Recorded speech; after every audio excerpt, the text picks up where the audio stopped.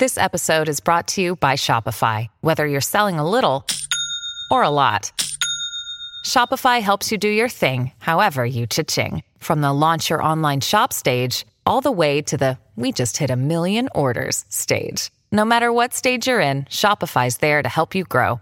Sign up for a $1 per month trial period at shopify.com/special offer, all lowercase. That's shopify.com/special offer. Dear Colgate, I love that you love that I love being at home. You even let me whiten my teeth from home. Because you know how I feel about getting up from my cloud couch. The Colgate Optic White LED Kit gives professional-level results in just 10 minutes a day for 10 days when used as directed. And that's why, Colgate, I want you to meet my parents. Because ever since meeting you, I've been living life to the brightest. Colgate Optic White. Find it at all major retailers.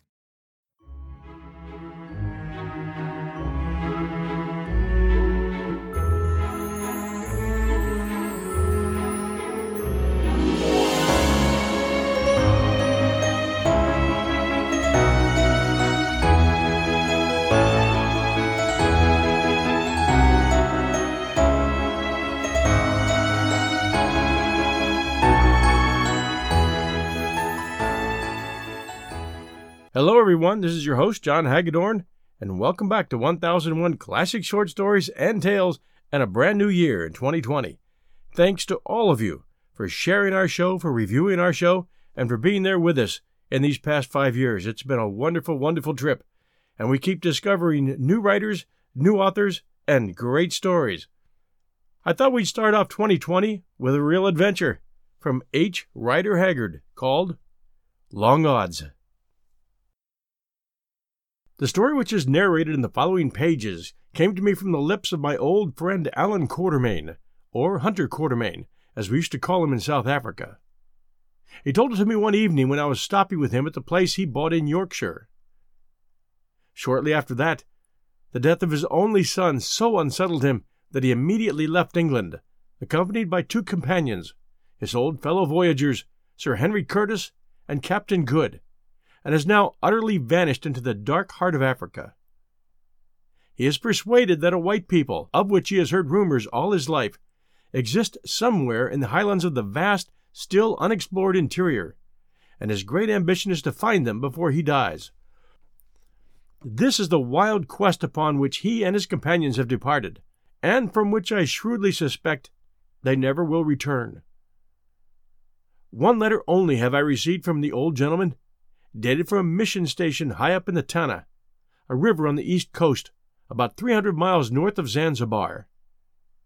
In it, he says that they've gone through many hardships and adventures, but are alive and well, and have found traces which go far toward making him hope that the results of their wild quest may be a magnificent and unexampled discovery. I greatly fear, however, that all he has discovered is death, for this letter came a long while ago, and no one has heard a single word of the party since. They have totally vanished. It was on the last evening of my stay at his house that he told the ensuing story to me and Captain Good, who was dining with him. He had eaten his dinner and drunk 2 or 3 glasses of old port, just to help Good and myself to the end of the second bottle. It was an unusual thing for him to do, for he was a most abstemious man, having conceived, as he used to say, a great horror of drink from observing its effects upon the class of colonists, hunters, transport riders, and others, amongst whom he had passed so many years of his life. Consequently, the good wine took more effect on him than it would have done on most men, sending a little flush into his wrinkled cheeks and making him talk more freely than usual. Dear old man, I can see him now as he went limping up and down the vestibule, with his gray hair sticking up in scrubbing brush fashion, his shriveled yellow face, and his large dark eyes that were as keen as any hawk's, and yet soft as a buck's. The whole room was hung with trophies of his numerous hunting expeditions, and he had some story about every one of them. If only he could be got to tell it. Generally he would not, for he was not very fond of narrating his own adventures, but tonight the port wine made him more communicative. "Ah, you brute," he said, stopping beneath an unusually large skull of a lion, which was fixed just over the mantelpiece. Beneath a long row of guns, its jaws distended to their utmost width. "Ah, you brute! You've given me a lot of trouble for the last dozen years, and will, I suppose, to my dying day." "Tell us the yarn, Quatermain," said Good. "You've often promised to tell me, and you never have." "You'd better not ask me to," he answered, "for it is a longish one." "All right," I said. "The evening is young, and there is some more port." This adjured, he filled his pipe from a jar of coarse-cut Boer tobacco that was always standing on the mantelpiece, and still walking up and down the room, he began. "It was, I think, in the March of '69 that I was up in Sekukuni's country. It was just after old Sequati's time, and Sekukuni had gotten into power. I forget how. Anyway, I was there. I had heard that the Bapedi people had brought down an enormous quantity of ivory from the interior, and so I started with a wagon load of goods and came straight away from Middelburg to try and trade some of it. It was a risky thing to go into the country so early, on account of the fever, but I knew that there were one or two others after that lot of ivory, so I determined to have a try for it and take my chance of fever. I had become so tough from continual knocking about that I did not set it down at much. Well, I got on all right for a while. It was a wonderfully beautiful piece of bush veldt, with great ranges of mountains running through it, and round granite koppies starting up here and there, looking out like sentinels over the rolling waste of bush. But it is very hot, hot as a stewpan, and when I was there that March, which, of course, is autumn in this part of Africa, the whole place reeked of fever. Every morning as I trekked along down by the Oliphant River, I used to creep from the wagon at dawn and look out. But there was no river to be seen, only a long line of billows of what looked like the finest cotton wool tossed up lightly with a pitchfork. It was the fever mist. Out from among the scrub, too, came little spirals of vapor, as though there were hundreds of tiny fires alight in it. Reek rising from thousands of tons of rotting vegetation. It was a beautiful place, but the beauty was the beauty of death, and all those lines and blots of vapor wrote one great word across the surface of the country, and that word was fever. It was a dreadful year of illness that I came, I remember, to one little kraal of knobnoses, and I went up to it to see if I could get some maas, which you may know to be curdled buttermilk, and a few mealies. As I got near, I was struck with the silence of the place. No children began to chatter, and no dogs barked. Nor could I see any native sheep or cattle. The place, though it had evidently been recently inhabited, was as still as the bush round it, and some guinea fowl got up out of the prickly pear bushes right at the kraal gate. I remember that I hesitated a little before going in. There was such an air of desolation about the spot. Nature never looks desolate where man has not yet laid his hand upon her breast. She is only lovely. But when man has been, and has passed away, then she looks desolate. Well, I passed into the kraal and went up to the principal hut. In front of the hut was something with an old sheepskin rug or kaross thrown over it. I stooped down and drew off the rug, and then shrank back amazed, for under it was the body of a young woman recently dead. For a moment I thought of turning back, but my curiosity overcame me. So going past the dead woman, I went down on my hands and knees and crept into the hut. It was so dark that I could not see anything, though I could smell a great deal, so I lit a match. It was a tan-sticker match, and burnt slowly and dimly, and as the light gradually increased, I made out what I took to be a family of people, men, women, and children, fast asleep. Presently my match burnt up brightly, and I saw that they too, 5 of them altogether, were quite dead. One was a baby. I dropped the match in a hurry and was making my way out of the hut as hard as I could go, when I caught sight of 2 bright eyes staring out of a corner. Thinking it was a wild cat or some such animal, I redoubled my haste, when suddenly a voice near the eyes began first to mutter, and then to send up a succession of awful yells. Hastily I lit another match, and perceived that the eyes belonged to an old woman, wrapped up in a greasy leather garment. Taking her by the arm, I dragged her out, for she could not, or would not, come by herself, and the stench was overpowering me. Such a sight as she was! A bag of bones, covered over with black, shriveled parchment. The only white thing about her was her wool, and she seemed to be pretty well dead, except for her eyes and her voice. She thought that I was a devil come to take her, and that's why she yelled so. I got her down to the wagon and gave her a tot of Cape smoke, and then, as soon as it was ready, poured about a pint of beef tea down her throat, made from the flesh of a blue wildebeest I'd killed the day before. And after that, she brightened up wonderfully. She could talk Zulu. Indeed, it turned out that she'd run away from Zululand in T'Chaka's time, and she told me that all the people whom I'd seen had died of fever. When they died, the other inhabitants of the kraal had taken the cattle and gone away, leaving the poor old woman, who was helpless from age and infirmity, to perish of starvation or disease, as the case might be. She'd been sitting there for 3 days among the bodies when I found her. I took her on to the next kraal and gave the headman a blanket to look after her, promising at my parting with 2 blankets for the sake of such a worthless old creature. Why did I not leave her in the bush? He asked. Those people carry the doctrine of the survival of the fittest to its extreme, you see. It was the night after I'd get rid of the old woman that I made my first acquaintance with my friend yonder, and he nodded toward the skull that seemed to be grinning down at us in the shadow of a wide-mantled shelf.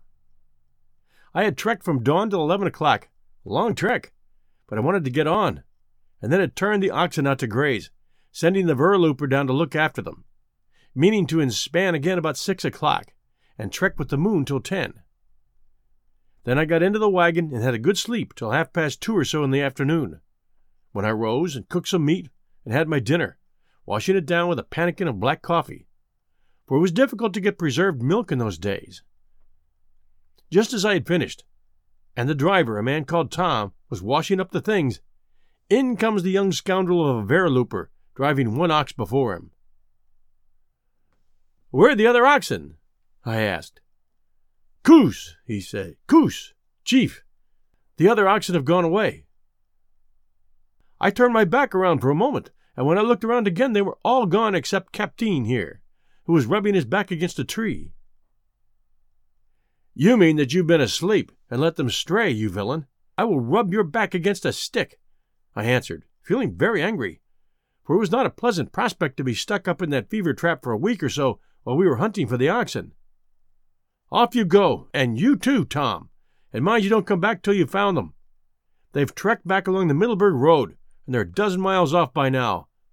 Now, no words. Go, both of you."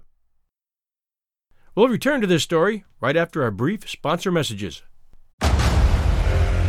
Discover why critics are calling Kingdom of the Planet of the Apes the best film of the franchise. What a wonderful day! It's a jaw-dropping spectacle that demands to be seen on the biggest screen possible. I need to go. Hang on. It is our time. Kingdom of the Planet of the Apes. Now playing only in theaters. Rated PG-13. Some material may be inappropriate for children under 13. Tom, the driver, swore and caught the lad a hearty kick, which he richly deserved. And then, having tied old Captain up to the disselboom with a reim, they took their assegais and sticks and started. I would have gone too, only I knew that somebody must look after the wagon, and I did not like to leave either of the boys with it at night. I was in a very bad temper indeed, although I was pretty well used to these sort of occurrences, and soothed myself by taking a rifle and going to shoot. For a couple of hours I poked about without seeing anything I could get a shot at, but at least, just as I was again within 70 yards of the wagon, I put up an old impala ram from behind a mimosa thorn. He ran straight for the wagon. It was not till he was passing within a few feet of it that I could get a decent shot at him.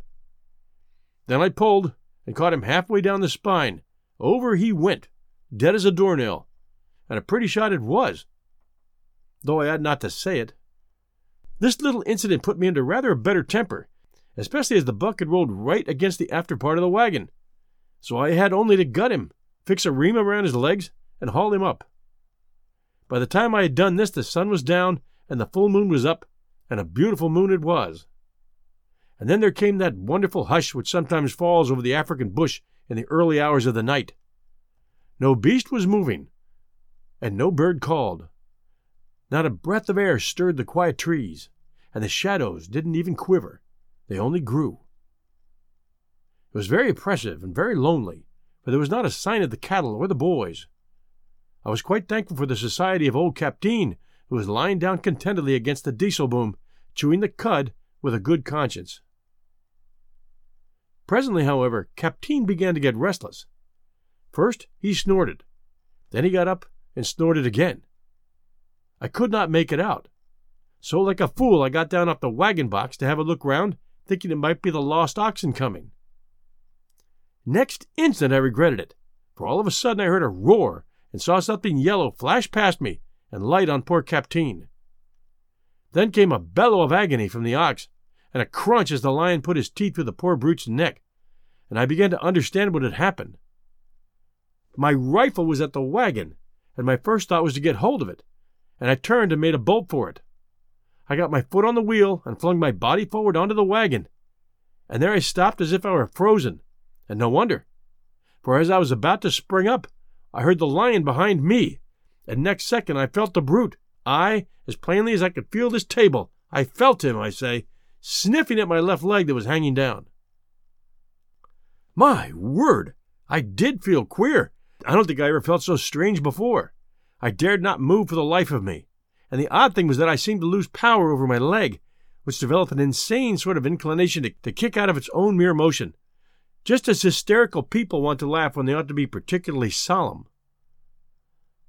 Well, the lion sniffed and sniffed, beginning at my ankle and slowly nosing his way up to my thigh. I thought that he was going to get hold then, but he did not. He only growled softly and went back to the ox. Shifting my head a little, I got a full view of him. He was about the biggest lion I ever saw, and I've seen a great many, and he had a most tremendous black mane. What his teeth were like, you can see. Look there. Pretty big ones, ain't they? Altogether, he was a magnificent animal, and as I lay sprawled on the foretongue of the wagon, it occurred to me that he would look uncommonly well in a cage. He stood there by the carcass of poor Captain, and deliberately disemboweled him as neatly as a butcher could have done. All this while I dared not move, for he kept lifting his head and keeping an eye on me as he licked his bloody chops. When he had cleaned Captain out, he opened his mouth and roared, and I'm not exaggerating when I say that sound shook the wagon. Instantly there came back an answering roar. Oh my God, I thought. That's his mate. Hardly was the thought out of my head when I caught sight in the moonlight of the lioness bounding along through the long grass, and after her a couple of cubs about the size of mastiffs. She stopped within a few feet of my head, and stood, and waved her tail, and fixed me with her glowing yellow eyes. But just as I thought that it was all over, she turned and began to feed on Captain, and so did the cubs. There were 4 of them within 8 feet of me, growling and quarreling, rending and tearing, and crunching poor Captain's bones, and there I lay shaking with terror, and the cold perspiration pouring out of me, feeling like another Daniel come to judgment in a new sense of the phrase. Presently the cubs had eaten their fill, and began to get restless. One went round to the back of the wagon and pulled at the impala buck that hung there, and the other came round my way and commenced the sniffing game at my leg. Indeed, he did more than that, for my trouser being hitched up a little, he began to lick the bare skin with his rough tongue. The more he licked, the more he liked it, to judge from his increased vigor and the loud purring noise he made. Then I knew that the end had come, for in another second his file-like tongue would have rasped through the skin of my leg, which was luckily pretty tough, and have drawn the blood. Then there'd be no chance for me. So I just lay there and thought of my sins and prayed to the Almighty, and thought that, after all, life had been a very enjoyable thing. And then all of a sudden I heard a crashing of bushes and the shouting and whistling of men, and there were the 2 boys coming back with the cattle, which they had found trekking along all together. The lions lifted their heads and listened, and then without a sound bounded off, and I fainted. The lions came back no more that night, and by the next morning my nerves had got pretty straight again, but I was full of wrath when I thought of all that I had gone through at the hands, or rather noses, of those 4 lions, and of the fate of my after ox, Captain. He had been a splendid ox, and I was very fond of him. So wroth was I that, like a fool, I determined to attack the whole family of them. It was worthy of a greenhorn out on his first hunting trip, but I did it nevertheless. Accordingly, after breakfast, having rubbed some oil upon my leg, which was very sore from the cub's tongue, I took the driver, Tom, who did not half like the job, and having armed myself with an ordinary double No. 12 smoothbore, the first breech loader I ever had, I started out. I took the smoothbore because it shot a bullet very well, and my experience has been that a round ball from a smoothbore is quite as effective against a lion as an express bullet. The lion is soft and not a difficult animal to finish if you hit him anywhere in the body.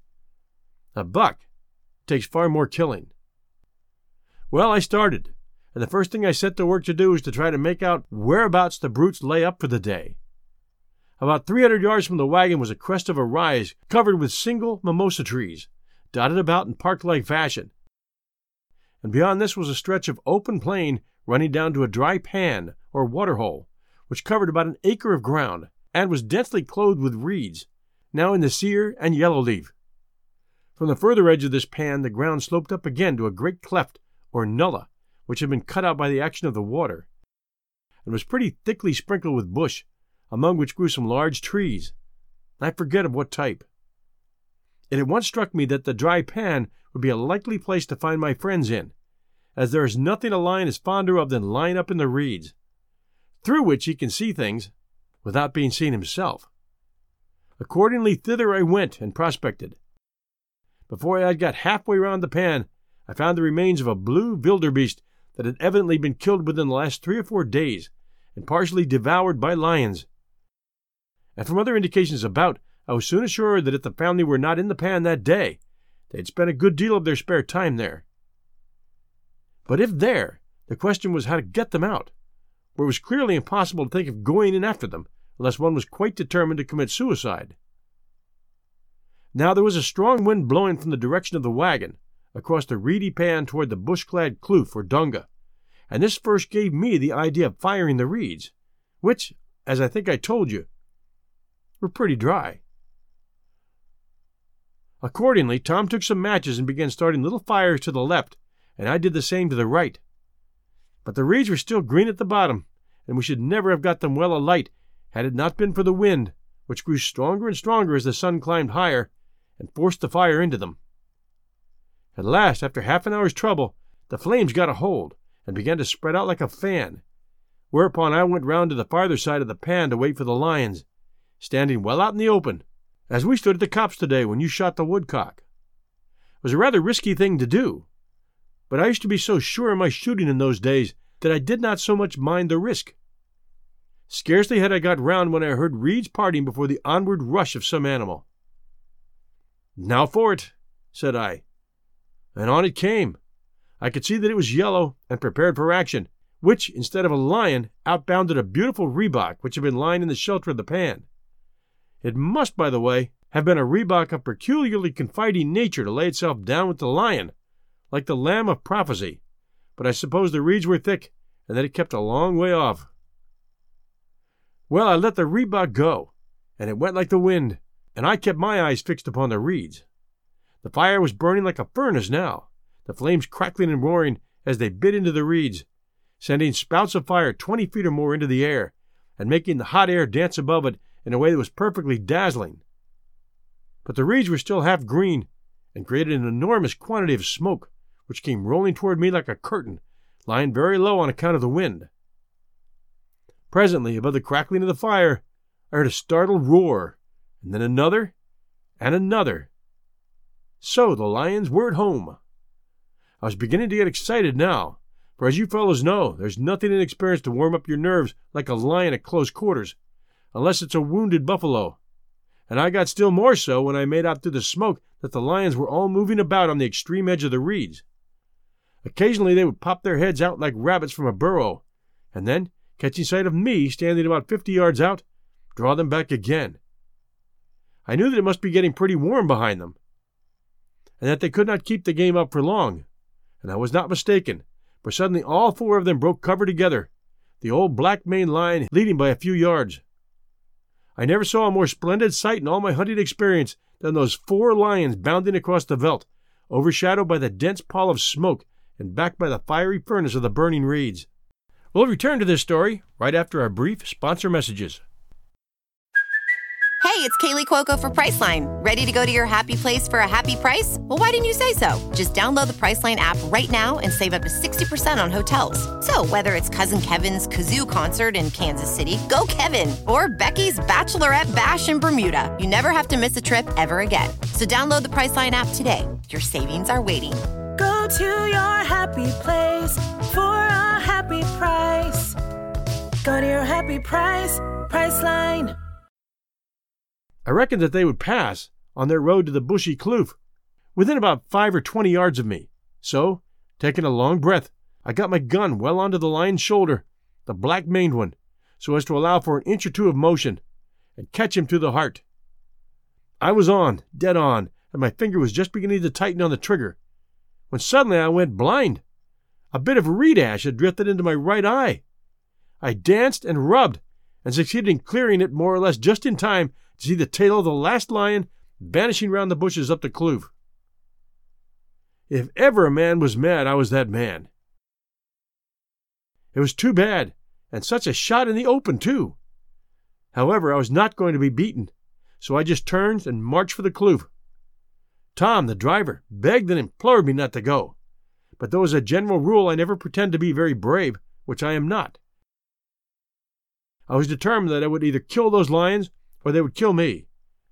So I told Tom that he need not come unless he liked, but I was going, and being a plucky fellow, a Swazi by birth, he shrugged his shoulders, muttered that I was mad or bewitched, and followed doggedly in my tracks.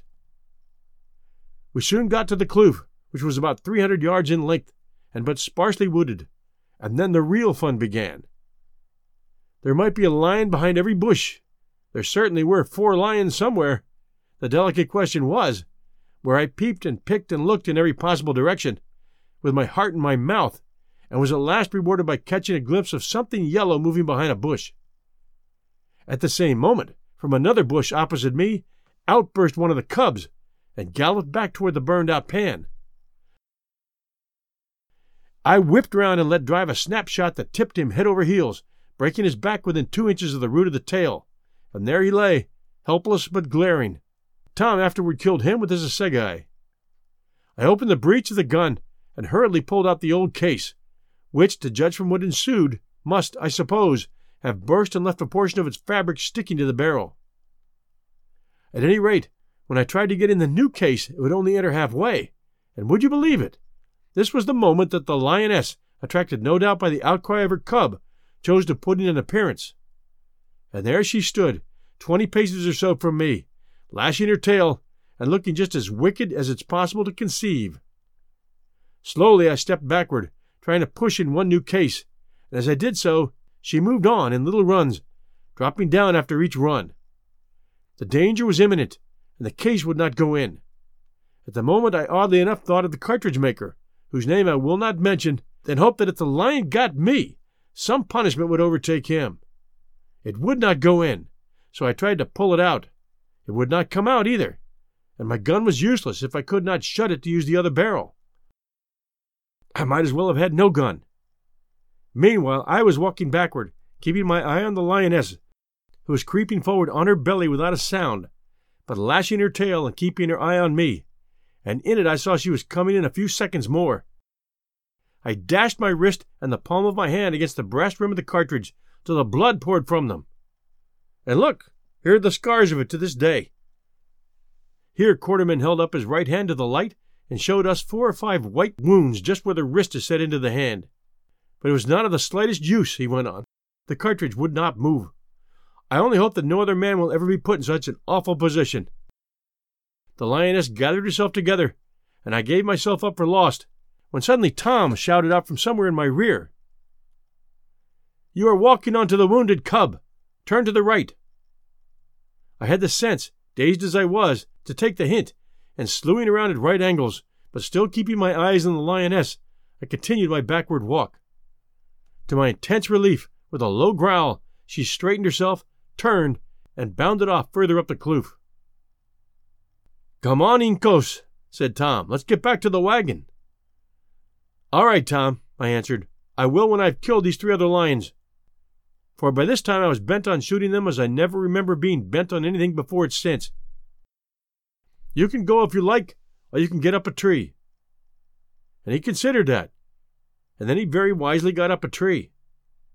I wish that I had done the same.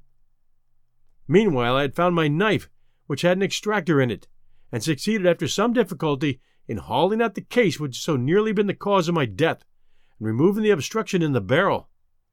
It was very little thicker than a postage stamp, certainly not thicker than a piece of writing paper. This done, I loaded the gun, bound a handkerchief round my wrist and hand to staunch the flowing of the blood, and started on again.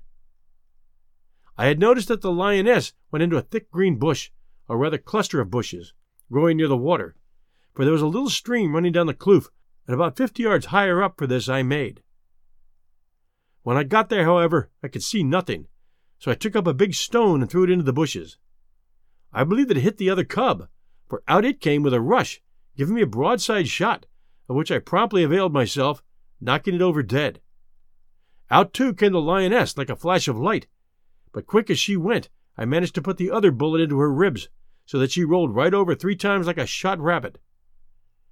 I instantly got 2 more cartridges into the gun, and as I did so, the lioness rose again and came crawling toward me on her forepaws, roaring and groaning, and with such an expression of diabolical fury on her countenance as I've never seen. I shot her again through the chest, and she fell over onto her side, now quite dead. This was the first and last time that I'd ever killed a brace of lions right and left, and what is more, I had never heard of anybody else doing it. Naturally, I was considerably pleased with myself, and having again loaded up, I went on to look for the black-maned beauty who had killed Captain. Slowly, and with the greatest care, I proceeded up the kloof, searching every bush and tuft of grass as I went. It was wonderfully exciting work, for I never was sure from one moment to another that he would be on me. I took comfort, however, from the reflection that a lion rarely attacks a man. Rarely, I say. Sometimes he does, as you will see, unless he's cornered or wounded.